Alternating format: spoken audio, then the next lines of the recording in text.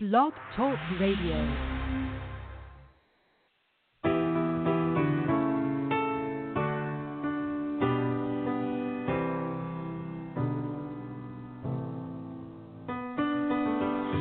From the start, you were a thief, you stole my heart, and I, your willing victim. I let you see the parts of me that weren't all that pretty, and with every touch you fixed them.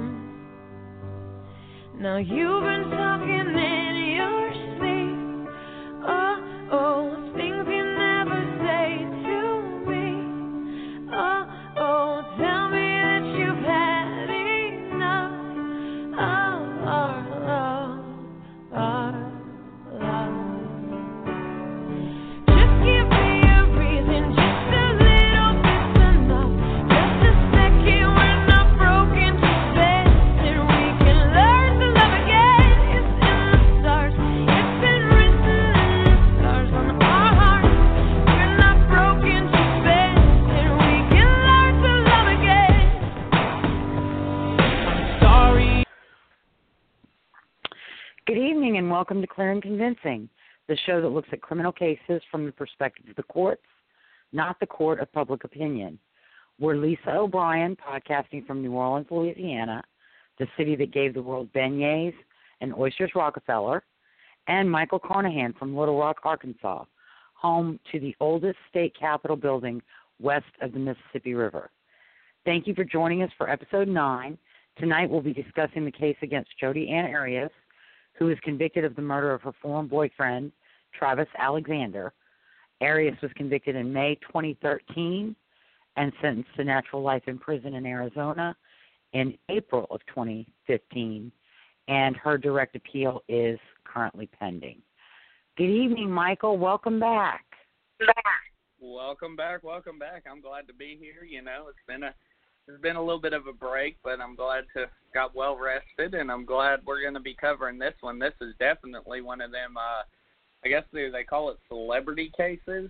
Like, she wasn't even known beforehand, but now she's a celebrity because of the nature of this case, I guess. Correct. And she made herself a celebrity because she reached out to different news agencies after she was arrested and began giving them interviews. And then she reached out after her trial or after her conviction to schedule an interview. Right. Or before her conviction, right. Actually. So it was... Unfortunately, but it was, everybody only talks about Jodi Arias. Nobody talks about Travis Alexander, the unfortunate young man who was murdered that day. You know, he was a young, only born in 1977. Yeah, he was, and you know, he was a promising motivational speaker, and had a very tough life. His parents were both addicted to drugs. He had multiple siblings, and they all lived in pretty dire conditions until he was about, I believe it was 10. And he was taken in by his grandmother, a Mrs. Harvey. And then she brought Travis, and I believe all the other siblings eventually ended up living with her, and she brought all of them into the Mormon church. Right. I did see in my research where it was the grandparents that introduced them to the Church of Jesus Christ of Latter-day Saints, or as everybody else knows it, the Mormon Church.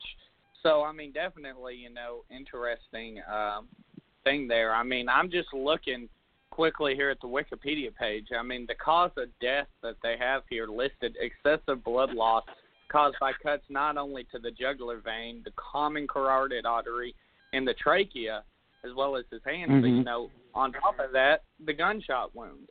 It says right. They didn't even know if that was done after he died. I mean, she obviously did a number on him. Yeah. And there was also a stab wound in his chest that hit the vena cava. which would have been fatal. Right. So, but he fought. I mean, it was a struggle. Right. Well, let's talk about the victim. I mean, obviously, we talked about him and said, he was born in 1977 in Riverside to Gary and Pamela Alexander. But you mentioned that, he was kind of shuffled around amongst family members and his parents and so on and so forth till he did go stay at age 11, I believe, with his paternal grandparents. Is it true that his parents were drug addicts? Is that why he was shuffled around? That is correct. And they lived, like at one time I read they were living in a tent in somebody's backyard. And they had no water, no toilet, no electricity. And that made, I think that made a huge impact on his aspirations for the future. Because when, as an adult, he had a beautiful home, he was kept it very neat, very clean, and took very good care of it. So that's, he not only joined the Mormon Church, he found his calling with prepaid legal, which is legal insurance. For example, if you're a salesman, you pay prepaid legal, and if you ever need an attorney for anything, they provide you one. Absolutely. That's something definitely interesting. Now, let's focus in on his mother, to be exact, Pamela Elizabeth Morgan Alexander. She died in 2005. I don't really see much on her and didn't in my research. Did she die of drugs or had she gotten clean by 2005? I honestly don't know. There isn't a lot of information about the parents. If she was clean, I think that the drug use had taken a toll on her health, and she was not very healthy. And so I think that she passed away. I don't know that it was drugs or not, but if it wasn't drugs, it was just the poor health that comes after years of abusing drugs and not taking good care of yourself. Right. So let's get into the meat and taters of this thing while we're talking about everything. Let's talk about the murder. Obviously, we described the cause of death as listed here on Wikipedia, but what is the known story? How did this all start? And how, I see that Jodi said that she did all this in self-defense. So what happened that night? Well, Jodi had gone to visit Travis on June 4th, 2008. She left Northern California for Southern California, I believe, on June 2nd. She drove to Mesa, Arizona, and arrived in the early morning hours after spending a little time in Southern California, in the early morning hours of June 4th. She spent the day of June 4th with Travis, and they had a sexual relationship. Right. Mormons are against, it's very against their tenets to engage in premarital sex. So this was an aspect of Travis's life that he did have to hide from friends, family, and other members of the church. There's nothing wrong with that, though. He was a normal, healthy adult man. And he had a woman who was throwing herself at him 24/7. Unfortunately, as much as he knew she was not good for him, he could not resist that aspect. So I want to get that out there. But anyway, so they had spent the day together, and then around 5:30, we know that Travis was in the shower and someone was taking pictures, Jodi. because we have those pictures and they're time-stamped and date-stamped. And then at around 5:30 is the last picture of Travis alive. And I think you've seen it. He's looking at the camera, and he looks kind of shocked.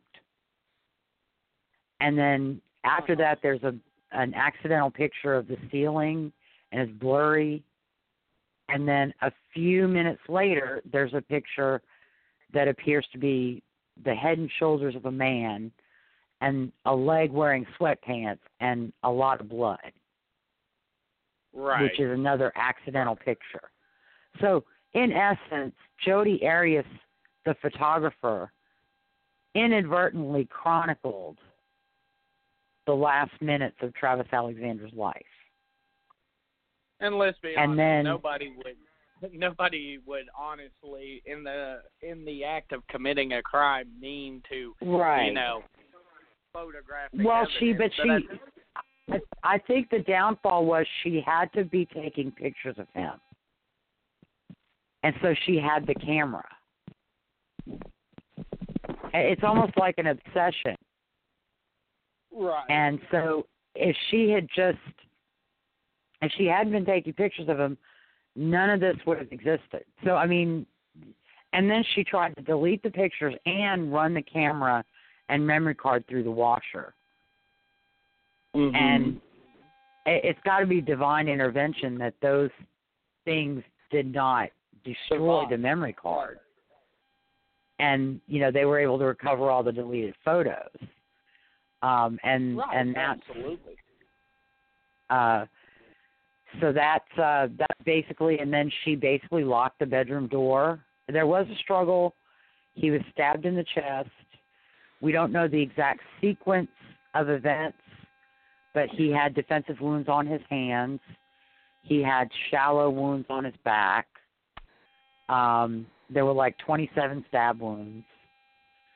And then he apparently got away and was going up the hall toward the master bedroom, probably trying to escape, when she caught him, and that's when the throat was cut.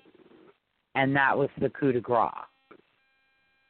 And then she dragged him back to the bathroom, shot him in the head with the .25 that I believe was stolen from her grandfather, and then left his body in the shower, locked the bedroom door, locked the house up, and left and went on her way to Utah to see another guy in Salt Lake City area. Well, another piece of damning evidence, and I want to mention this because I noticed you don't have it on the outline, is the budget rental car. When it gets back, it had been driven 2,800 miles. It was missing its floor mats, had red stains on its front and rear seats. I mean, she obviously was an amateur at this because, I mean, you look at some of the other people you see on these true crime shows and stuff, it sounds like she didn't do a very good job of trying to cover it up. And, also the friend that you mentioned that was in West Jordan that she met noticed that not only had she dyed her hair, but she had cuts on her hands. So, I mean... Right. And those were all parts of later on, but that's okay. Oh, I apologize. I was going to talk about those little things because it is, well, it's one of those things, and I think we talked about this once before. Police don't catch the smart ones, and even the ones who think they're smart end up doing things that give them away. Right. And so this is exactly, I don't think she thought that they could figure out the budget rental car or that they would go to budget, and that's why she went all the way down to, instead of getting the car at budget in Yreka, where she lived, she went all the way down to Redding. Right. And if you watched, it's kind of funny, too, because with Jodi Arias, it's her explanation of things is just maddening because everything, she has an excuse. She has an explanation. doesn't make sense half the time, but she has an explanation or a justification for why she did stuff. The way she did it. It wasn't really to try and, I wasn't going to Reading to get that rental car to try and keep people from knowing I had the rental car. It was just cheaper, and I had family in Reading that I could go stay with. And then saying, her budget didn't permit her to do a trip to see Travis in May, but yet she has the money to go to Utah and Mesa in June. Sometimes that she's one of those people that she says something and then it kind of contradicts something else that she's already said. Mm-hmm. So, and her credibility is very, very, very low. Absolutely. If it's not corroborated by independent witnesses, I'm not going to believe it. If it's not corroborated by notarized documents, I'm not going to believe it. Because so the investigation takes about a month, am I right, on this? Correct. From June 9th, when the friends went into his house, discovered the pools of blood leading to the master bedroom. It takes about a month for them to formally charge Arias, correct? Jodi, correct. Okay. They waited for, I believe it was DNA on blood, and there was a latent palm print on a wall in the bathroom hallway from the master bedroom to the bathroom. There was a latent palm print, and it was a mixture of Jodi and Travis's blood. And then there were hairs that were found in the bathroom and hallway that were Jodi Arias, because this is 2008, so they were able to do DNA testing on the blood and hairs relatively quickly and get answers relatively quickly. And that's when the indictment was done, and Jodi was arrested in Yreka, California. Right. And at the time, she was loading up her car, and she had purchased a 9mm handgun, and she was supposed to be going camping with some other guys. And I kind of wonder what might have happened to those other guys if she hadn't been arrested. Absolutely. I mean, obviously a cold-blooded murderer ain't too scared to pull the trigger on somebody else. But one thing that kind of strikes me as odd, what is the big date between when she's arrested in July 15th and she's actually extradited all the way in September? What took so long to get her to Arizona? Well, she, I believe, contested extradition from California. And so that process can take a couple of months to work it out. Basically, if you're in California and you're wanted for a crime or say you're in Arkansas, you're wanted for a crime in Missouri. Missouri has to ask Arkansas to send you to Missouri. And there's a process. They have to provide the indictment. Sometimes they have to basically provide the probable cause evidence to the court in Missouri or to the court in Arkansas to prove that they have probable cause to bring you to trial in Missouri. So, and that can take a couple months to do it. Court calendar time. It could have been court calendar time. It could have been the time to process evidence and information and witness statements to get them to California. And that's actually interesting that I never really thought very much about that extradition process for Jodi. So That's something I'm going to have to look into and see. I was like, wow. Right. Yes, she was indicted on July 9th, which was her birthday, and then arrested on July 15th. Now, mind you, in between the time that she's arrested and the time that she's extradited, she gave several different accounts about her involvement in Alexander's death. What she originally told him was that she hadn't been in Mesa on the day of the murder and had last seen him in 2007.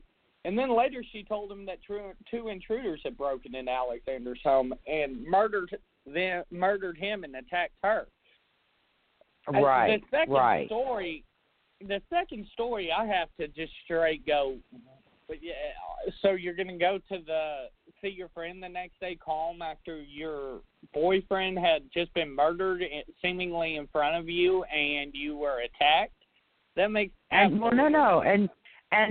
murdered him in front of her and then they let her go? Yeah. And if you watch on YouTube, you could see the interviews. Initially, yeah, she covered her tracks. She turned her phone off. She told people that she got lost. She went 100 miles in the wrong direction and then had to stop and sleep. So a trip that should have taken her about 10 hours took 24. Because she was supposed to arrive in Utah on June 4th and didn't arrive until June 5th. But little did they know, she actually stopped off. She had stopped in Mesa. Correct. And Lord. I know. But yeah, and when you see the initial interview, she's talking to Flores. No, I haven't been there since I moved in April. We've talked. We were planning trips, but it never happened. And then Flores knows the entire time, because not only do they have her DNA, and the mixture of her blood and Travis's blood, which could only have happened during the murder. He's got pictures. And some of the deleted photographs were very compromising photographs of her and of Travis, taken on June 4th. And so, he lets her go on for a little while, and then he says, look, I know you were there. I've got pictures. And he brings the picture up, and he covers up the body, but just so you can see the face. And he's like, that's you. And she leans forward and she looks, and she goes, that looks like me. Oh, and Lord Jesus, already. The first time I saw it, I thought, woman, please. Yeah. Now would be the time to say, okay, I went there, he freaked out, he tried to beat me, I snapped, but she didn't do that. Then she came up and it was the next day. They let her stew overnight, and the next day she comes in and she starts telling the intruder story. And there are some odd things about the intruder story. The intruders were a man and a woman. Uh-huh. The intruders fought with Travis. But just seemingly ignored her. They knew who she was. But they were there for Travis. Right. And then all they did, she said they took her registration and let her leave and said, don't tell anybody. I think one of the other aspects of Jodi's personality is that she is a drama queen. The more dramatic, the better. She weaves this in her media interviews, like Inside Edition. She weaves this in, and she's like, these people are going to get away with it because I can't say anything because my family's in danger. So it's just, I don't know. Right. So, and Nancy Grace coined the term ninjas for them, but she never referred to them as ninjas. she referred to them as people with masks over their faces, a man and a woman. They were white Americans. Have you ever watched her interviews or her testimony? Who, Nancy? No, Jodi Arias. Jodi. Oh, no, I haven't seen it. Okay, good. Oh, you. I would love for you to watch it and give me a man's perspective on it. Okay, I'll have to check it out and see what I can do there, because I already have just this itch in my left hand to just smack. Wake up, woman. Yep, I said many times while the trial was going on, when I was talking to different people, when she was talking about the abuse, and I'm like, you broke in his email, you ruined his car, you did all these things, and he didn't smack the crap out of you. But you drop a camera, and he's going to go nuts? Right. No, I don't think so. That was the self-defense. She claimed she dropped the camera. She claimed that he had been abusive during the course of their relationship, but there was never any corroboration of any of that. I am sure, I have no doubt in my mind, that Jodi Arias probably drove Travis Alexander to bang his head against a wall many times. She would hack into his email, Facebook, social media. She would take journals and things that didn't belong to her from him. There was a ring that went missing that she took. And, her supporters say, well, you can't prove any of that. There's no police reports.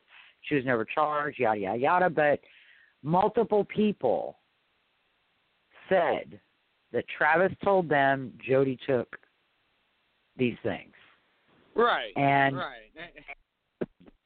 it's an inference that we could draw. We're not in court. It doesn't have to be proven beyond a reasonable doubt. It is an inference. He told multiple people about her stealing journals, and she was obsessive with them. When they were interviewing friends right after his body was found, that was a word that came up multiple times from these friends, that she was obsessed with Travis. She was obsessive about Travis. And she would let herself into the house whenever she wanted to. She would spy on him when he was with other girls. She probably did drive him to want to smack the crap out of her. But he didn't. And I don't believe that he ever did. I believe he lost his temper with her. I believe he said some mean, ugly, nasty things. But I think that he was trying to be mean, ugly, and nasty, thinking she'll say, I'm not going to be treated that way, and leave him alone. Because I've done that to people. If I just don't get the hint, then I make it so that I'm an unpleasant person that they don't want to be around anymore. And it works. Unless unless they're an obsessed stalker, and then it doesn't work. It just, makes them, they just ignore it. And that's something, too, with Jodi. She's got a stalker obsessive personality. She hears what she wants to hear. I mean, he could tell her, Jodi, I hope you fall off the face of the earth and die. And she would hear, oh, Jodi, I can't live without you.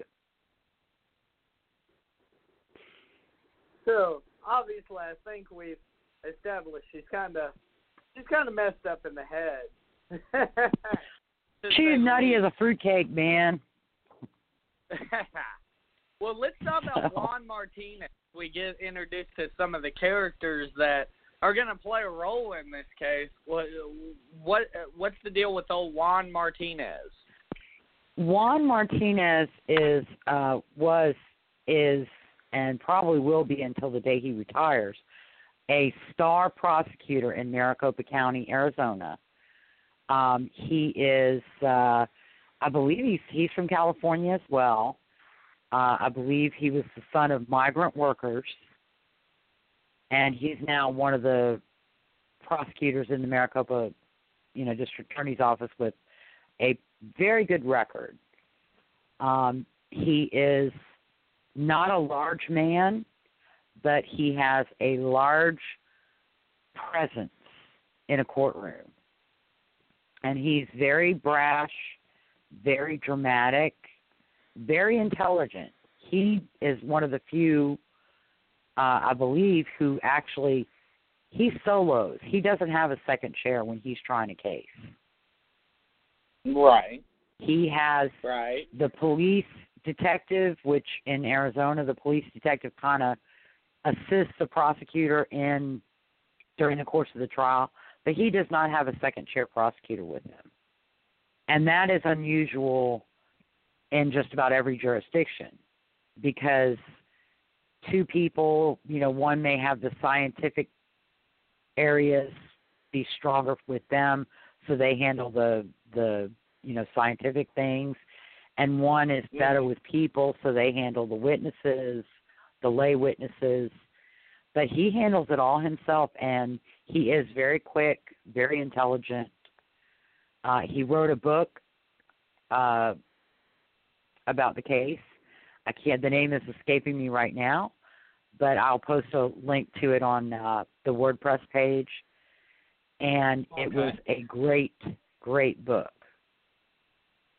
that detailed the story from beginning to end.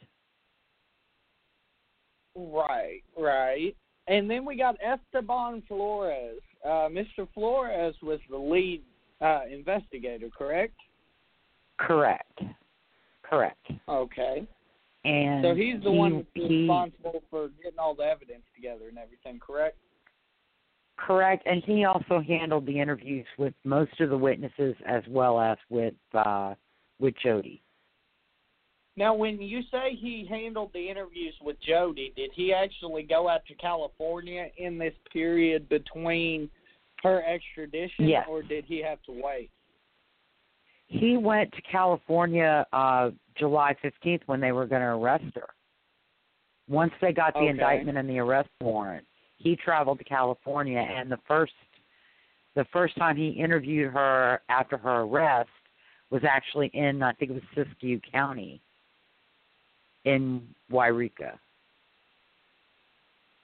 Okay. And that was 2 days. He also interviewed her parents. Oh, yes, definitely. Well, I mean, he definitely did a good job, obviously, because, they had the smoking gun, so to speak, and not only the evidence from the car and all that could all be considered consequential evidence. They actually got the palm print. So, I mean, right. Now, as far as the budget rental car, even though the personnel observed stains, they did not preserve the stains. And so there's no testing or determination as to what those stains were. Okay. So we can't say it was Travis's blood in the rental car. Right. Well, it wasn't. I mean, you can draw an inference that it could have been blood, but it's not proven to have been blood. Right. Makes sense. And, we're all about what's been proven in court, so we don't want to go that way. Correct. And that's, an important thing to point out. What about Dr. Horn? I see she had to go through some psychiatric treatment in the pre-trial. Dr. Horn is the medical examiner in Maricopa County, and he was like Dr. McDreamy of the trial. He's a very, very, very tall, handsome man with a lovely voice. Dr. Kevin Horn, if you're listening, please call me.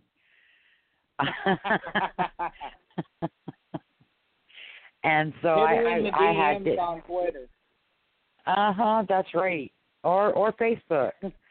Or Facebook. But no, he was a medical examiner, and he testified at the trial as to the cause of death and the sequence of wounds. And there was a bit of controversy because at an early hearing in Arizona to, I believe, determine whether or not the case would be eligible for the death penalty, Detective Flores testified that the sequence of events was shot to the head and then stabbed. Right. And that was not the sequence that Dr. Horn found. Right.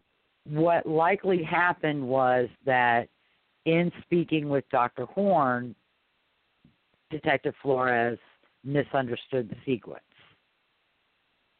And why I bring it up is because Arias' attorneys attempted to say Dr. Horn committed perjury because of what Detective Flores testified to. Oh, wow. And then they said Detective Flores had committed perjury at the hearing because Dr. Horn's testimony did not support or was different than Detective Flores. And basically, you can't use a statement from one person to impeach someone else. Right. You have to have an inconsistent statement from the person who's testifying that impeaches their testimony in the proceeding. And so I didn't even include the number of times that they sought dismissal of all the charges and all the reasons that they sought dismissal of all the charges, because that would be an entire show in and of itself. Because from day one, they were trying to get the charges dismissed and challenging the death penalty. They were even trying before the trial began to disqualify the Maricopa County District Attorney's Office. So, I mean, correct. They were definitely grasping at straws, trying to find some upper hand advantage. But the question coming out of that springs in my mind is, for the death penalty, what's it matter whether the knife wounds or the gunshot came first? And that was Judge Sherry Stevens's, essentially her finding in one of the motions to dismiss the death penalty. It doesn't really matter. It's still cruel. The cruelty aggravator is still present, whether the gunshot came first or whether the knife gunshot came last. And right. One of the interesting things too, it depends on at what point they're arguing about the gunshot and the sequence of the gunshot. Because if they're arguing against the death penalty, then the gunshot incapacitated him, and he was unconscious. Okay. And so it couldn't be cruel because he was unconscious. But when Jodi is claiming that he attacked her, the gunshot did not do anything to him. That's their reasoning, correct. That was their reasoning. But cruel. Wow. Right. These are defense attorneys. They pull out all the stops when it comes to try to defend their clients. And these were not private attorneys. I also want to mention these were public defenders provided to Jodi Arias by the state of Arizona. Oh wow! So I mean, these were guys. They were not private attorneys. They were public defenders. This kind of sounds a little bit like old Jose Baez, Casey Anthony situation. Mhm. But exactly. We mentioned her earlier, Judge Stevens. She sounds correct. like pretty much an all-star in this case. You know, she pretty much had to put in overtime for this thing. Well, she got a lot of criticism. I think she was relatively new to the bench. In my observing the trial, watching it on television, I think she did a good job controlling the courtroom and calling the balls and strikes. Mm-hmm. But she was in a difficult place because whenever she made a ruling that favored Arias, the public went crazy, and the public didn't think that she should be on the bench, and the public thought she was doing a bad job. But one of the problems that the public maybe wasn't aware of is that the defense was arguing that, this was that things were, protecting Jodi Arias' rights to a fair trial. Right. And that if Judge Stevens didn't rule for them, then it was going to, jeopardize her right to a fair trial. And so Stevens was in a tough position because when they invoked the Constitution and fair trial, then, that puts her in a place where, as much as you think it's not right for Jodi Arias to have, and I can't think of any specific rulings that she made that generated a lot of criticism, but, most of the time when she made one that favored Arias, it was on solid legal grounds, and it was to protect Arias' right to a fair trial. And that's what it does seem like I'm getting here from this transcript is that, she tried her best. And that's the thing, Correct. Not every judge is, that's the thing people don't understand about judges. Not every, judges are human just like myself and you. Correct. There's still stuff Correct. left up to human error. So let's Correct. talk about Victoria Washington. How does she play a part in all this? She was one of Arias' first public defenders with El Curtin Army. And around 2010, these letters that were purported, 2010 is about when Jodi Arias came up with the abandoning the intruder story and claiming that Travis was killed in self-defense. And these letters showed up purportedly from Travis, admitting to abuse of Jodi, talking about hitting her, talking about some of the sexual acts they'd engaged in, and I believe talking about interest in children, which I think is where Jodi Arias crossed the line and really ended up hurting herself with the majority of the public. Right. You kill the man, and then you have the nerve to try and paint him to be a pedophile, even though it has nothing to do with the alleged murder, except that you claim that's why he abused you, because you knew he was a pedophile. And, I mean, these left-field accusations, these left-field accusations, I have to once again draw a comparison to Casey Anthony with her father and justify it, bringing these left-field accusations about molestation out there. I mean, I hate to draw comparisons between the two because they're two different cases. One involves an adult and one involves a child, but still. But like the one on the same wavelength. Well, one of the things that Casey and Jodi have in common is that even when they're telling their version and somebody says, this doesn't make sense, I don't believe you, tell me the truth, they don't tell the truth. They don't drop it all and tell the truth of what really happened. They double down on their version. In the interview with the intruder story, when Esteban Flores says, look, this doesn't make any sense. These people would not have left you alive. They would have not let you leave. They would have killed you. They just committed murder. No. She doubled down on the story the same way Casey Anthony, when they said, we know you didn't drop her off at a nanny. There is no nanny. the places you took us to, there's somebody there by that name. We know this isn't true. What happened? Casey doubled down on the nanny story. And that's what Jodi does. So these are two women who are prodigious liars and make up these stories all the time in their everyday lives. And, they're it's like a compulsion. Rather than say, I went to the grocery store and, bought milk, they, went to the grocery store, they were robbed, and their car broke down, they had a flat tire, and, all these horrible things happened to them. So, but yeah, right. It's almost like compulsion. It's like second nature, like breathing to them.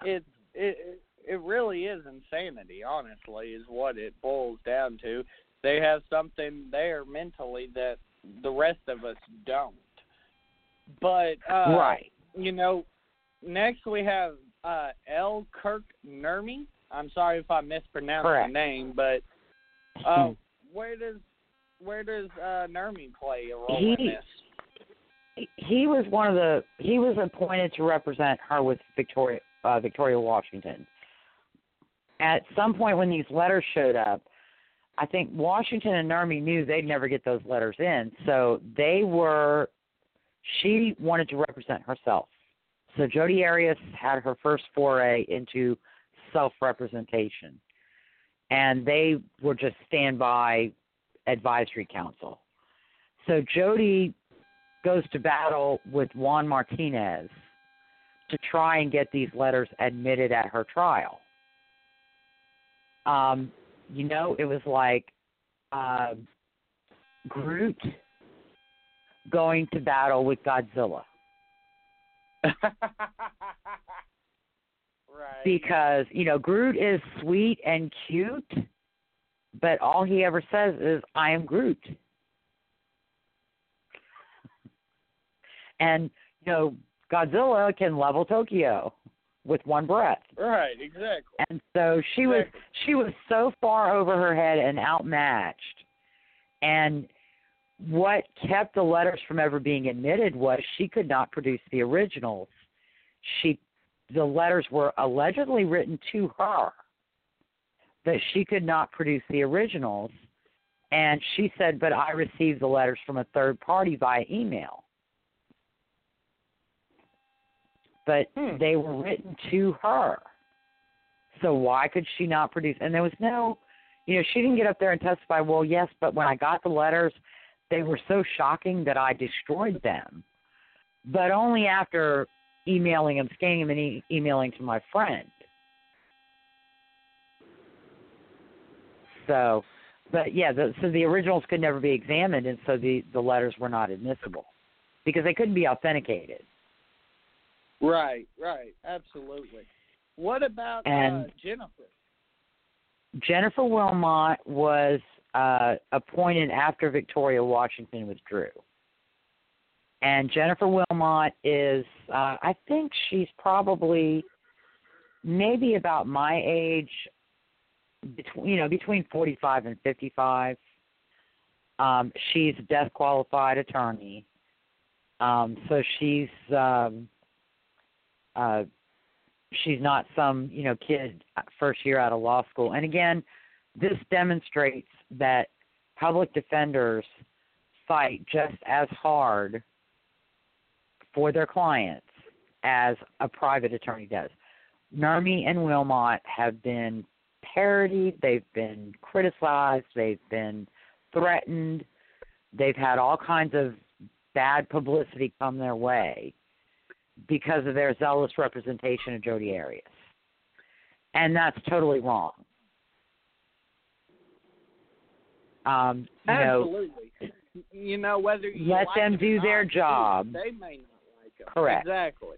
Now, I don't like the fact that I don't like the fact that they were kind of on board with a lot of the allegations, even though they were totally unsupported. And I don't like that, but I don't think it's proper to start sending bomb threats and death threats to an attorney's office. Absolutely not. And I have, not. when I worked at a firm in the 90s, we had an opposing party do that at the firm I worked for. And it was unsettling for the attorney, but I was like, oh, yeah, let him come near me. I'm going to be that. But it was very unsettling for the attorney. And I was like, I'll walk you to your car. I'll protect you. So, I've lived alone. I haven't had a man protecting me since like 1990. And even then, when I was married, I think I would have been the one protecting my husband, not the other way around. Right. Because I'm the tough chick and he was the sensitive man. So, but, that's just not right. Let them do their job. You could disagree and dislike how they do it, but it does not entitle you to contact them and threaten them. And I would say that with any attorney, any expert in a high-profile case. Well, I got to ask about now Dr. Samuels. He testified for nearly 6 days and said that Arias was suffering from acute stress at the time that she murdered Alexander. Correct. Said it sent her body into fight or flight mode. So at this point, they've just completely changed what they're, saying. Am I correct in assuming that? They're saying, yes, she killed him, but... Yeah. Well, they knew that the intruder theory was not going to work because there was no unknown DNA. There were no unknown hairs. There was no unknown blood or other bodily fluids found. So they knew the intruder's story was not going to work. And Dr. Samuels, I don't know what possessed him, but one of the problems with his entire diagnosis, it turned out on cross-examination that his entire diagnosis was based on PTSD testing that was administered to Arias while she was telling the intruder story. Oh, wow. Not once she settled on self-defense. And so that pretty much invalidates the whole PTSD. And for some reason, Samuels did not tear up all that testing and then get the self-defense story and retest her with the self-defense story. He thought, well, trauma is trauma. Right. But a made-up trauma that didn't happen is not a substitute for a trauma that allegedly did happen. It's just like I was in a car accident at 16, but if I said I was held at gunpoint and that was my trauma, which never happened to me, and then said, oh, wait, no, I was in a car accident when I was 16, then you redo the testing. And probably any other psychologist would have redone the testing. Right. But he didn't, and that ended up... Correct. And, yeah, PTSD, it's something a lot of people don't understand. I mean, witnessing something, a car accident where somebody dies, even if it's not somebody close to you, can have that effect on you. And it's not something you can control. It's not a sign of weakness. It's just your brain's reaction to something horrible.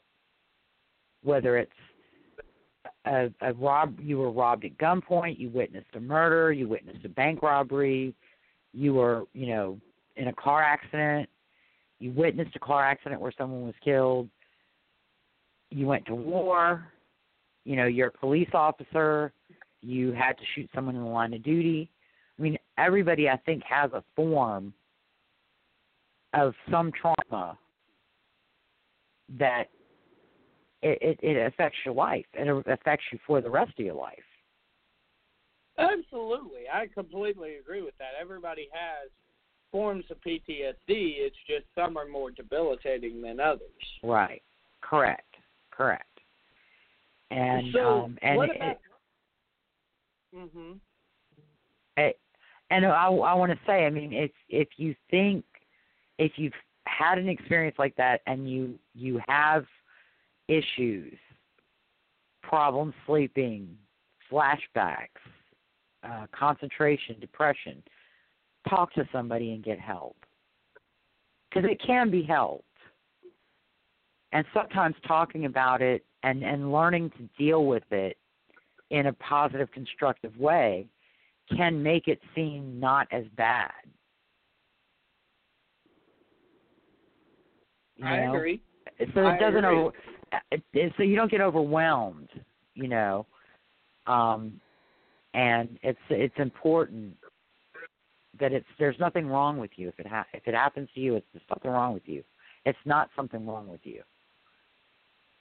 And I'm all just get help. Treatment for PTSD for sure, because untreated PTSD can have many unfortunate consequences. Correct. Least of all, you taking your own life or somebody else's, unfortunately. Correct. But before we hit this top of the hour break, let's talk about Alice La Violette. Yes. Did I say that right? Yes, La Violette, I believe, is how they pronounce that. La Violette. Yes, she was Jodi Arias' domestic abuse expert. Lord. She apparently, and I have a problem with women who are not abused, claiming to have been abused, to get an upper hand in a situation, whether it's a divorce, a child custody, getting a cheating boyfriend put in jail. I have a problem with that because it hurts the people who really have to deal with real abuse and face real abuse every day of their lives, and it's not right. Absolutely. And one of the things with La Violette is it seemed through her testimony that she could find abuse in just about anything. And she also had a way of looking at things. And first of all, as far as physical abuse goes, she only had Jodi's word. And we've already talked about the fact that Jodi Arias is not credible. Right. She's a liar and a manipulator. So if the source of the information is someone who's gone on TV and said there were intruders, and this is what happened, this is the truth, I'm telling you the truth, God knows I'm innocent, no jury will ever convict me, then you're really kind of between a rock and a hard place, because if you can't corroborate what they're saying, then you really need to say, well, these things were bad. Like Travis, there were some emails where Travis was exceptionally angry with her and said some really horrible things that should not have been said. But we lose our tempers. We say things we regret. And, it's not there. Jodi said some things to Travis that were over the line. Yeah. And then there was the whole hacking into his emails and hacking into his social media and, taking his journals and taking things that meant something to him for herself because she couldn't have him. So. Very true, very true. Well, we're going to hit this top of the hour break. We'll be back in probably about 2 minutes, so we'll be right back. Stay tuned to Talk Radio 49 and Clear and Convincing. Are you looking for the best deals for your vaping needs and accessories? Then check out the guys at Sub-Ohm Vapors. With daily specials on a wide selection of mods and juices, they will surely become your one-stop shop. Ray and the guys at Sub-Ohm Vapors, located at 6929 JFK Boulevard, Suite C in North Little Rock, Arkansas, want to see you. Join them on Facebook, Twitter, Instagram, but more importantly, visit the store or call 501-392-6487. Sub-Ohm Vapors. Vape it like you built it.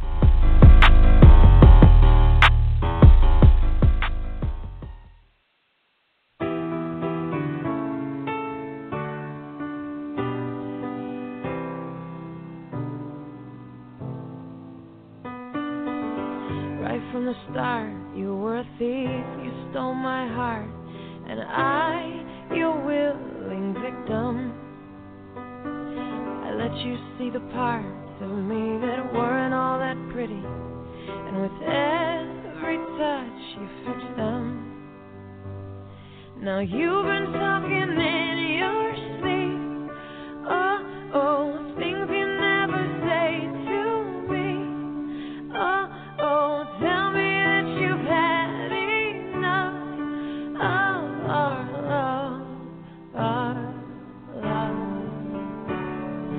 Just give me a reason, just a little bit's enough, just a second when I'm broken to bits, and we can learn to love again. It's in the stars, it's been written in the stars on our hearts. We're not broken to bits, and we can learn to love again. I'm sorry, I don't understand where all of this is coming from. I thought that we were fine. Oh, we had everything. Your head is running wild again. My dear, we still have everything, and it's all in your mind. Yeah, but this is happening. You've been having real bad dreams. Oh. And we're back. Yes, we Hello, are. Michael. Back to wrap up. Can you hear me? Yeah, I can hear you. I'm outside. It's a little rainy tonight. Yeah, luckily we must have sent our rain to you, because luckily we ain't got no rain in a couple days. But I tell you, there was a while there where we were getting rain all sorts of ways. Yeah. It was like Forrest Gump there for a little while. Yeah, we had some pretty nasty storm today, and now it's just constant. So. Oh man. Then again, some good rain might not be a bad thing around here, especially with all this sun we're getting. I know I posted the meme. It'll wash the pollen out. That's true, but I know I posted the meme coming out of winter last year saying first person to complain about the heat gets punched in the face, but, I'll be the first person to complain about the heat. Holy crap. I know. I did that, too, when we had the, I think it was a 19-degree evening. I went to pick up my dry cleaning, and somebody was saying how cold it was, and I made a comment about, the first person that complains about the heat is going to get punched. And one of the women in the dry cleaner said, that's going to be me. Because as soon as it gets hot, I'll start complaining. Yeah, it is hotter than crap here, too.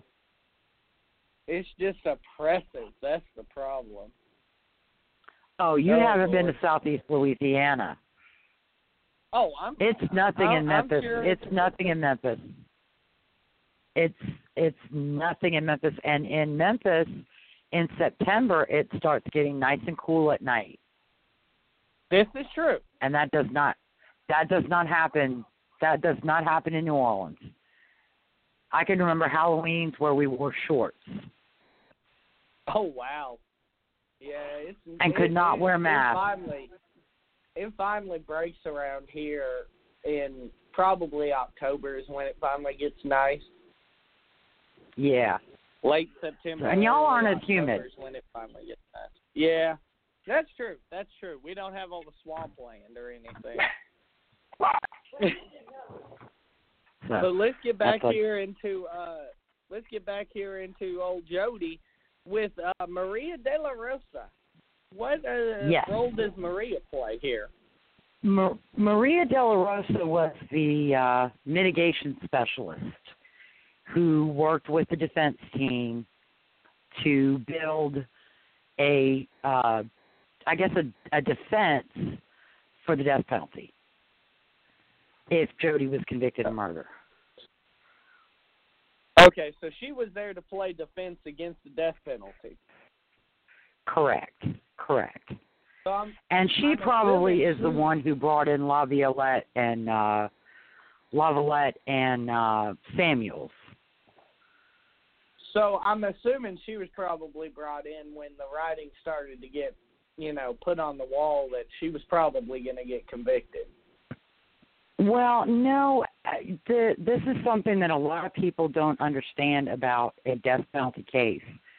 If the state is going to seek the death penalty, the defense has to begin preparing for that from day one. You don't wait for the outcome of the guilt phase of the trial and then prepare for the sentencing phase once the guilt phase is concluded. And a lot of people, I've seen a lot of comments on different message boards about different cases that say, the attorney knew he was going to be convicted because he was preparing a mitigation case. And that's not at all true.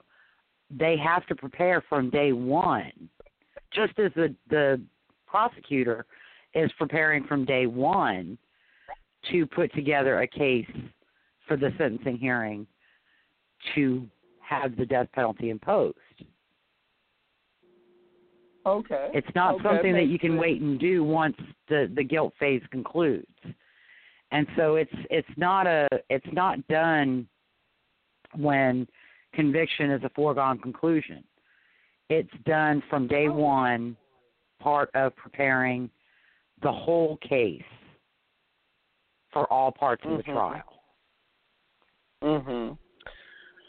So let's then talk about Dr. Janine DeMarte. What Janine DeMarte. Yeah, she was a prosecution expert. She was a psychologist. She was brought in to rebut the testimony from Samuels, primarily from Samuels, but I think also partially from Lavalette. And she did do an examination and some testing for Jodi Arias as far as personality disorder and, whether she was mentally ill. And another thing that people kind of equate personality disorders with mental illness, and personality disorders are not necessarily mental illness. And a lot of personality disorders, there's no treatment, there's no medication, there's a screw somewhere that ain't tight enough, and that person is going to be that way no matter what you do. And they're not going to change unless they want to change. Okay. So, I hear you on that. Definitely hear you on that one. What about Deanna? What does Miss Reed do here? Deanna Reed was a very close friend of Travis. She was a former girlfriend. He was very close to her. When he died, his little pug, Napoleon, went to live with Deanna. They were great, very, very good friends for a very long time. I believe they met in college. And so she was a former girlfriend. So her testimony was important that, Travis never abused her. He, never hit her, struck her, freaked out because she broke something of his or anything of that nature. Absolutely.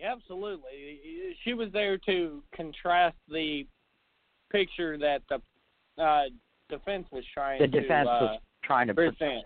paint. Correct. So who's Lisa? Lisa Andrews. Lisa Andrews was a girlfriend of Travis's as well. She was a bit younger than he was. I believe she was only about 19. And she was kind of Jodi's competition. Something we didn't mention is that Jodi and Travis met in September of 2006. They kind of started officially dating in February of 2007, and then they broke up in June of 2007 because apparently while Travis was in the shower or sleeping, Jodi got a hold of his phone. He received a text from another woman, and Jodi texted back, spending time with Jodi, to the woman, which was an incredible invasion of Travis's privacy. She had no business putting her hands on his phone, looking at his phone, doing anything with his phone. Of course, her story was that was all mutual. They did it to show they trusted each other, but it seems like the only stories that ever came out were ones about her violating his privacy and not him violating her privacy. Right. So, but again, that's kind of the way she is with the obsessive personality. Her moving to Mesa after they broke up was all Travis's idea. When his friends, he wasn't real happy when she showed up in Mesa to live in Mesa near him after they'd broken up. And she lived in his house for a little while. She was over there all the time. She let herself in whenever she wanted to. Travis had an open door policy. But if the door wasn't open, Jodi'd use the doggy door. And it was just weird. But Lisa is the girl he started dating because Travis was looking for a good, proper Mormon woman. And that was not Jodi Arias. Absolutely not. And, Jodi Arias, she meets him in September and she becomes a Mormon in November. I mean, that she would give up her personality to try and make herself what he wanted. And what would have been more successful for her was to pretend to be a virgin and say no to sex. And then he would have married her. But, she just couldn't get enough. And that was, and I think he was conflicted as well because he knew what he was doing was not right in the eyes of the Mormon church. And so I think he was conflicted with that because he would have times when he'd try to get Jodi out of his life, but then she would come back again. And like I said, he was a healthy adult male and had a woman throwing herself at him. Right. That he told people he thought she was an nymphomaniac because she couldn't get enough. Mm-hmm. So, he's going to give in to temptation. But when it comes to temptation, she's kind of the low-hanging fruit. And I think that's another thing, too. She should have played hard to get. Very true. And that might have, that might have worked out better for her. Yeah. I mean, could have worked out better for him, too. Yeah. Definitely, yeah. But, and then Marie Mimi Hall, I'm just going to skip ahead. Mm-hmm. Now that we've got that uncomfortable pause over with. She was another girl, woman that Travis was very interested in, but she didn't reciprocate his feelings. And I think she was closer to his age. And she just, there was no spark between them for her. Now, had she had time to get to know him better and spend more time with him, that might have changed. I think she would have been the perfect Mormon wife for him.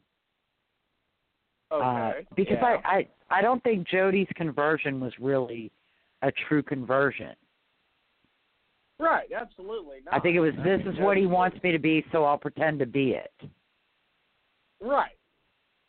I completely agree with that. Jodi was worried about Jodi. Jodi wasn't worried about what he wanted. Well, no, and I think that's something, and I know I've done it when I was younger, and I know I've known a lot of women who do it.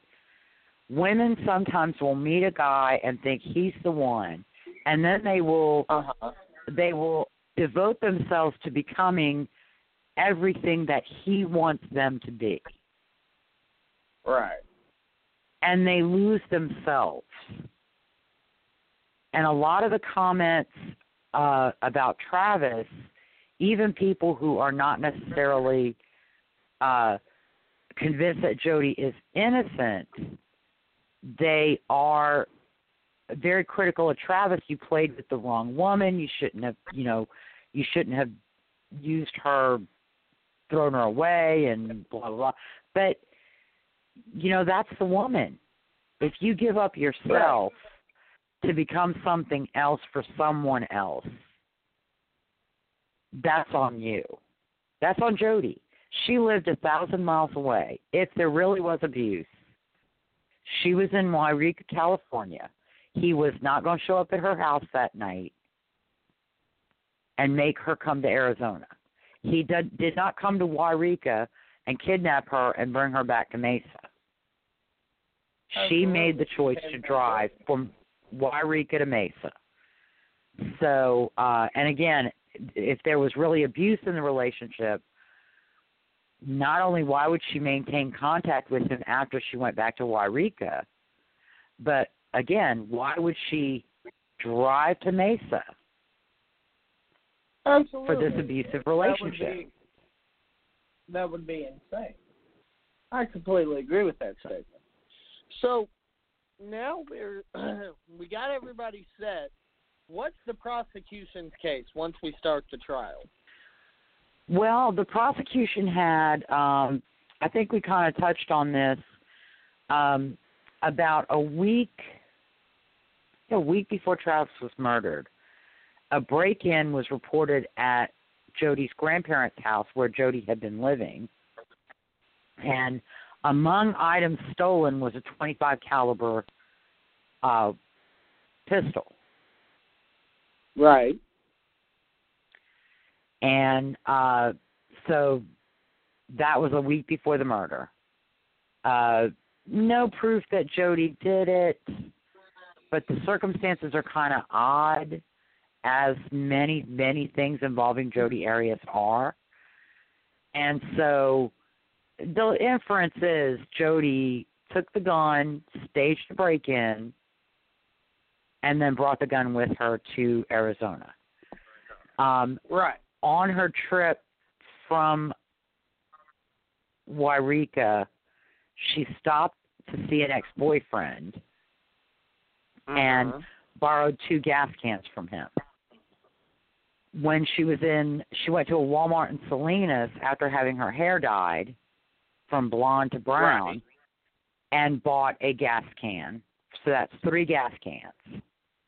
Which she said during her trip, she returned one. Right? She claimed she returned the one, like she bought it and brought it out of the car and decided she didn't need it and went right back in and returned it immediately the same day. Okay.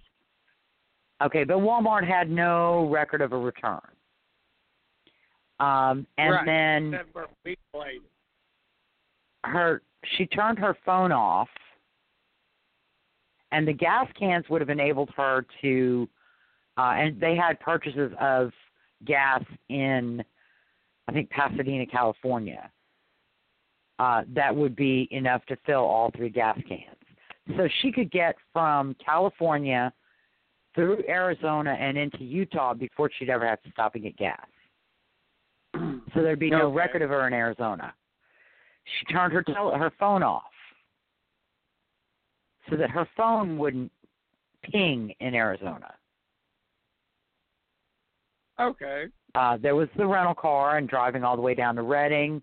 And one of the interesting stories is the guy at the rental car agency said that initially they wanted to rent her a red car.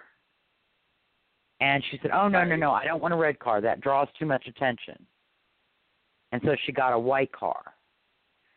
And then when she was in Utah, she was pulled over because the license plate on the car had been turned upside down. So, Okay. another one of those odd things. And, again, Jodi had an explanation for everything. The red car, you get too many tickets. The license plate, well, there were these skater kids in California, and they must have been the ones to turn the license plate over. And then they also had the DNA and the hair and the pictures from the camera. Right. That, and, she didn't have an alibi for that early morning, June 4th to June 5th. She had no alibi. And then there were a couple other things. After Travis was dead, she sent him an email, and she called and left a lengthy voicemail on his voicemail system. Right.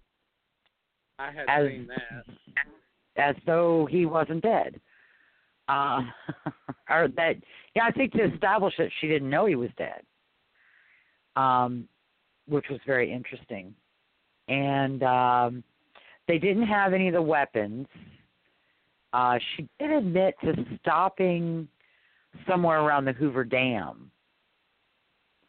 And I think she disposed of the knife and the gun and anything else that she had from Travis's house when she stopped at Hoover Dam.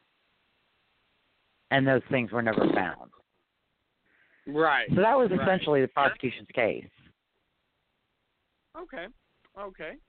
So, I mean, it definitely sounds, like they have an idea of where they want to go. What about these 18 days on the stand? Jodi Arias testified in her own defense, and she spent 18 days on the stand. One of the interesting things about the trials in Arizona is that the jurors are permitted to ask questions of every witness. And so what happens is if it's during the prosecution's case, they do the direct examination, they do the cross-examination. If they want to do a rebuttal, they do a rebuttal. The jurors get to ask questions, and then the prosecution and defense can follow up based on the jurors' questions. And it's a really interesting and fascinating process to see. And, like I said, Jodi Arias was on the stand 18 days. I think her direct testimony took 6 or 7 days. And then I think the prosecution cross-examination was 6 days. And then juror questions were a couple days.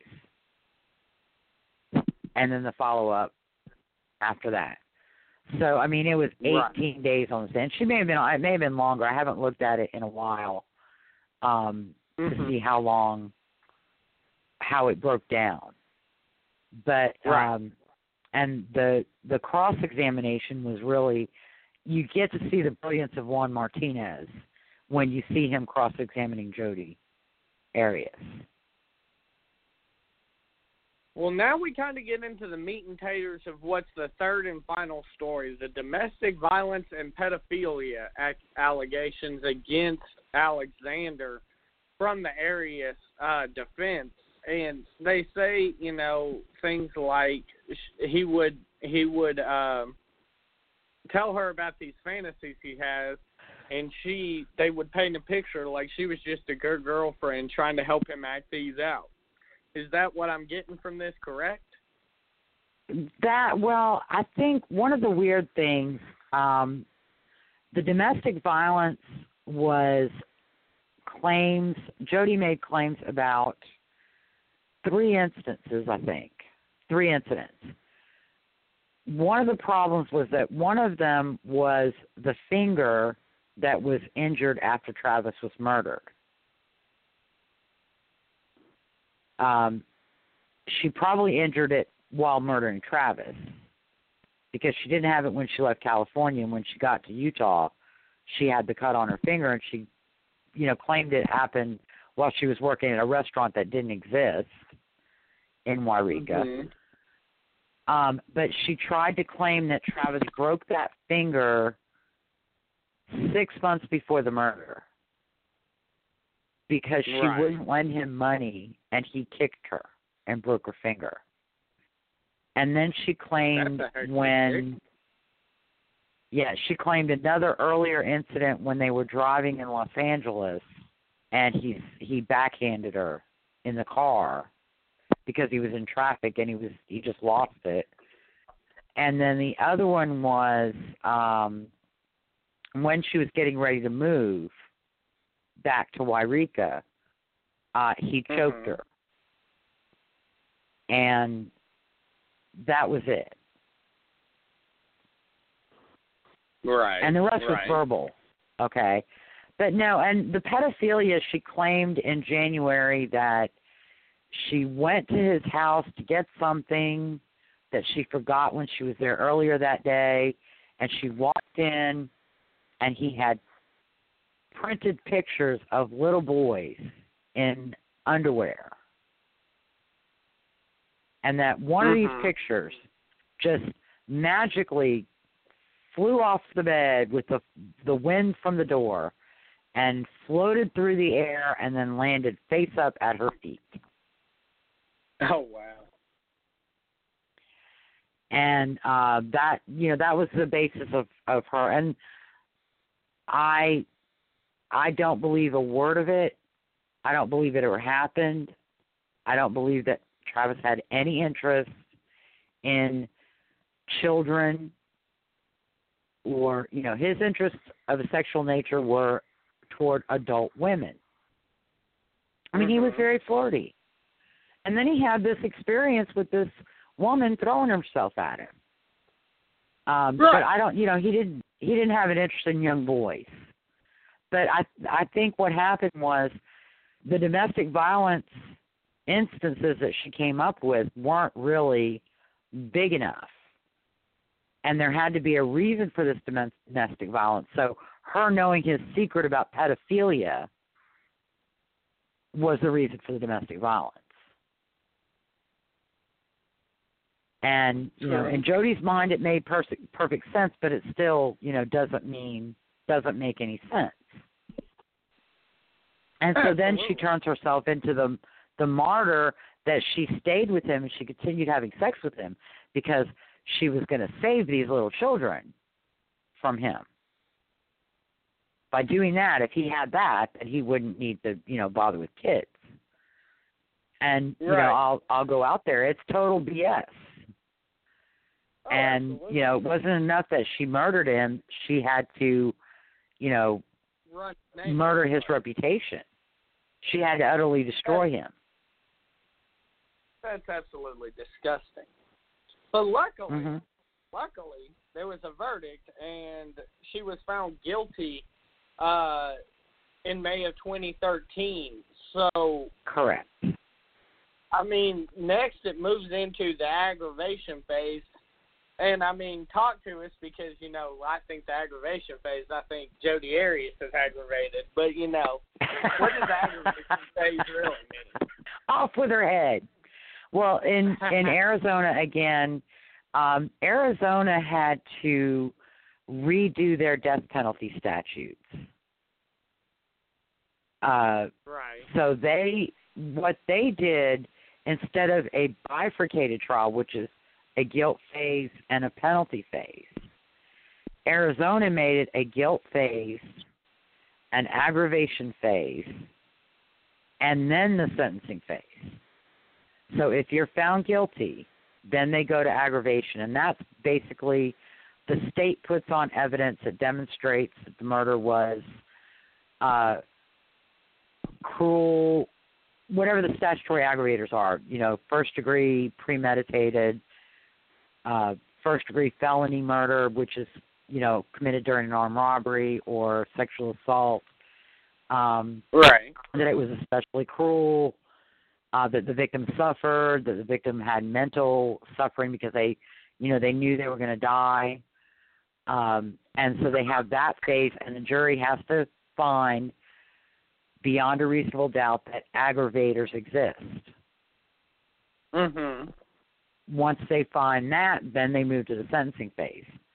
And so the verdict, she was found guilty of both premeditated, first-degree premeditated, and first-degree felony. Took things from the house when she left. Right. So She had enough of her mind about her that she was able to think, hey, I'm going to take this stuff with me. Correct. And then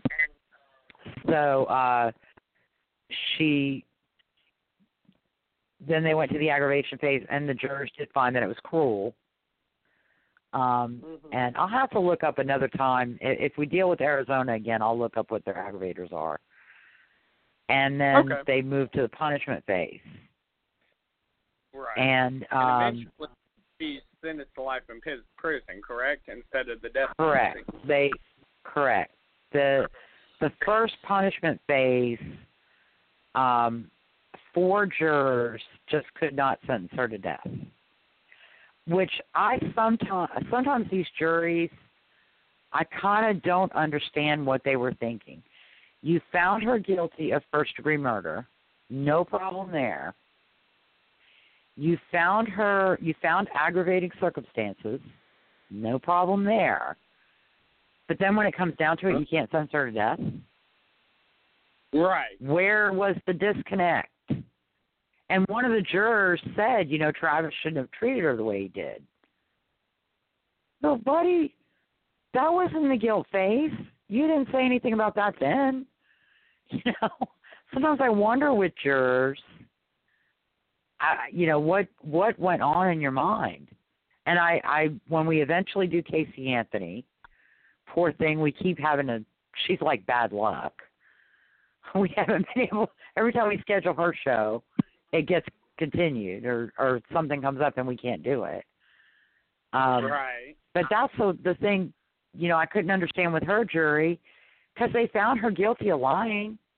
If you find her guilty of lying, how can you not find her guilty of, if not first-degree murder, but at least causing Kaylee's death? Right. Through abuse or neglect, which was an option that they had. Mm-hmm. But that's a rant for another night. So when we finally get to Casey. Yeah. So 4 of the jurors in that first sentencing phase could not find her or could not vote for the death penalty. It has to be unanimous, all 12 jurors. So the sentencing phase resulted in a mistrial. The guilty verdict and the aggravator, those 2 decisions stand. So then in 2015, they rescheduled again in Arizona. You get 2. The state gets 2 bites of the apple for death penalty. If the first sentencing phase results in a mistrial, they can either elect to sentence to life in prison, or they can elect to have a second sentencing phase. Of course, in the second sentencing phase, Arias' attorneys tried to raise residual doubt with that jury, even though the question of her guilt was not open to debate. But they did try to raise residual doubt, and they claimed to have found porn on the computer, and that to have witnesses that said Travis was, into porn and kiddie porn and all kinds of things. But all of those things ended up falling flat. I mean, I don't think they ever even made it into the trial, which was not televised. And this is another one that's kind of funny. Jodi Arias, initially in 2008, invited media attention onto herself and the case by reaching out to Inside Edition and other news organizations to be interviewed by them. And there were, I think, a couple of times during the pending trial where she was interviewed locally in Arizona. And then right before the verdict in the guilt phase, she reached out to a local reporter and said, a deal's a deal. I said I'd give you an interview. If they find me not guilty, get down here as quick as you can, and I'll give you the interview. I promise you the interview. Of course, if they find me guilty, things might have to change, yada, yada, yada. She leaves this long voicemail. It's just, you wonder how the woman's mind works. You really, really do. Aside from manipulative. I know that part. But when it came as the sentencing phase for the second phase approached, or second attempt approached, then all of a sudden the media was bad. Nancy Grace was mean. Jane Velez Mitchell was mean. They called her bad names. They poisoned the jury pool. They made her look guilty when she wasn't. They violated her constitutional rights. And so the media should be able to have no part in the sentencing trial, the second sentencing. And Stevens, unfortunately, went with it could not be televised. It's available, online now, but it just couldn't be televised in progress. So, and a lot of defendants will do that. They'll seek out media attention, and then they'll complain that the media attention that they got was bad, and that led to them not getting a fair trial. And, it's kind of like, okay, you want to be rewarded for something you did that caused a problem. Yeah. Okay. Right. I can understand if the prosecutor in your case is on the news every night and talking about the case every night, and you're not there and your defense attorneys aren't there and y'all aren't making comments, I could understand how a defendant could argue that had an effect. But it's just like Paradise Lost. Paradise Lost came in, and the defendants were happy to have them. But then in Rule 37, oh, no, the attorneys had conflicts of interest because of Paradise Lost. And, and the media was bad, and the media poisoned the jury pools, and we couldn't get a fair trial, and, so it's just absolutely.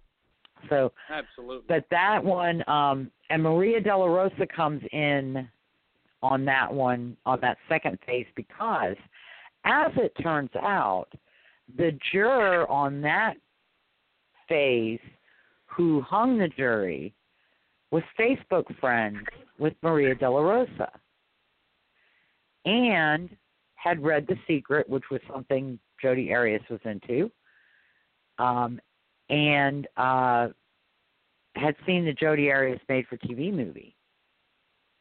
Right. And did disclose that her ex-husband was prosecuted by Juan Martinez. Oh, wow.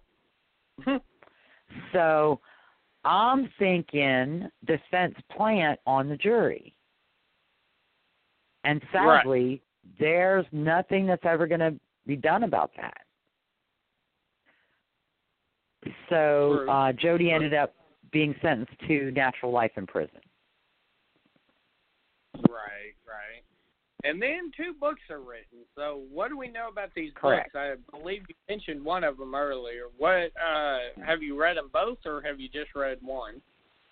I have only read Juan Martinez's book, and I think it's called Conviction. Like I said, I don't have the name, but I will post it on the WordPress page. Nurmi's book is called Trapped with Miss Arias, and it's told from Nurmi's perspective as one of her attorneys. And honestly, frankly, I could care less. Right. I really don't want to read anything written by Kirk Nurmi about Jodi Arias. Now, I do know, based on her reaction, he pretty much threw her under the bus and then rolled the bus over on her several times. Right, I was about to say, because she turns around and gets into a court case with him. But that still does not make me want to read it. I downloaded a sample, and I did read a couple pages, but like the briefs that he wrote during her case, it's just not an easy read, and it's not an interesting read. And I mean, Juan Martinez's book, you will not be able to put it down. When I was reading it, and this was a year ago, I mean, I was having to make myself go to bed at 1:30 in the morning on a weeknight. Right. Because I could not stop. It's like, okay, I'll finish this chapter, and then I'll go to bed. And then next chapter. Okay, let me read this chapter, and then I'll go to bed. So it was a page turner. Absolutely. But I've read his briefs, and I've read the briefs he authored when he in the case, and I mean, it's easy to read, makes sense, strong, well written, well thought out, strong arguments, and concise facts that make it really, really compelling read. Absolutely.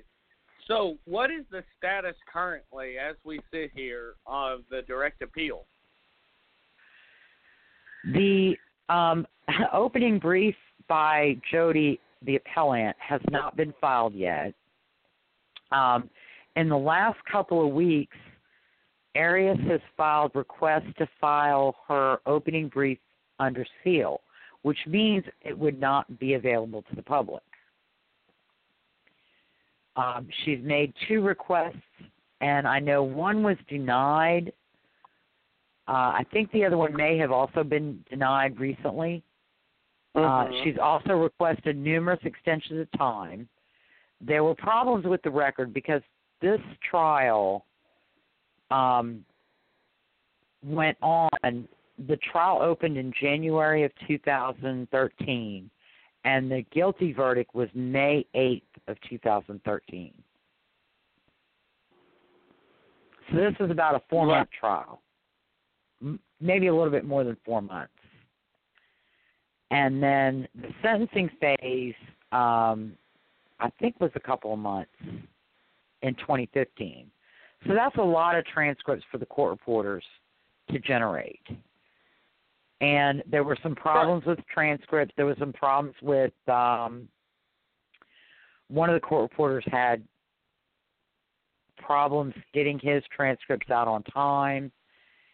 He was undergoing cancer treatment. So it took a 4-month trial, though. I mean, again, it's the longer the trial, the more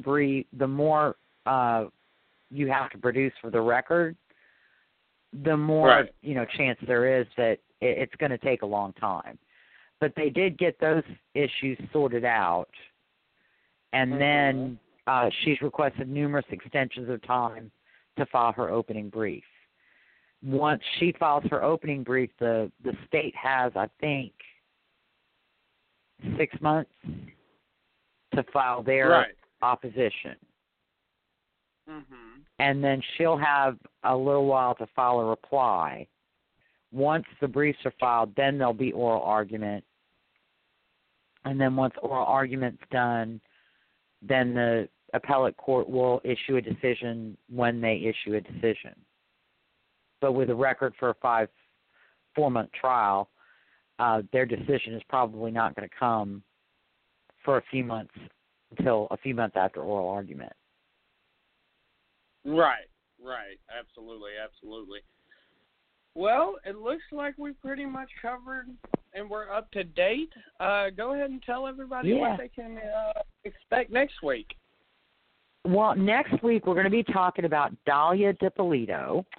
She was a woman in Florida who married a guy in February and was tired of him by July, and so she wanted somebody to get rid of him for her. Okay. And unfortunately, the person that she enlisted to help her with that little situation went to the police. And so when she met with a hitman to arrange for the murder of her husband, that hitman was an undercover cop. And it was all on tape. And it ended up being an episode of Cops. Oh, wow. Awesome. Yeah. Awesome. Well, I can't wait for that. This should be quite humorous episode of Clear and Convincing. But we're pretty much wrapped up here. Is there anything you got left? Well, I'm going to do my regular outro, even though I've already kind of given you part of it. But I want to thank everyone for listening to Clear and Convincing tonight with Lisa O'Brien and Michael Carnahan. We're glad to finally be back. If you like our show and you want to know more, you can find us on Facebook. Go to our blog at clearandconvincingpodcast.wordpress.com or follow me on Twitter at O'BrienLN. Next week, we've got episode 10, State of Florida versus Dalia DiPolito. Dalia ended up on an episode of Cops and, of course, was not happy about that. And next Tuesday, we'll be talking about the case. Thank you, everybody. Good night. Good night, everybody.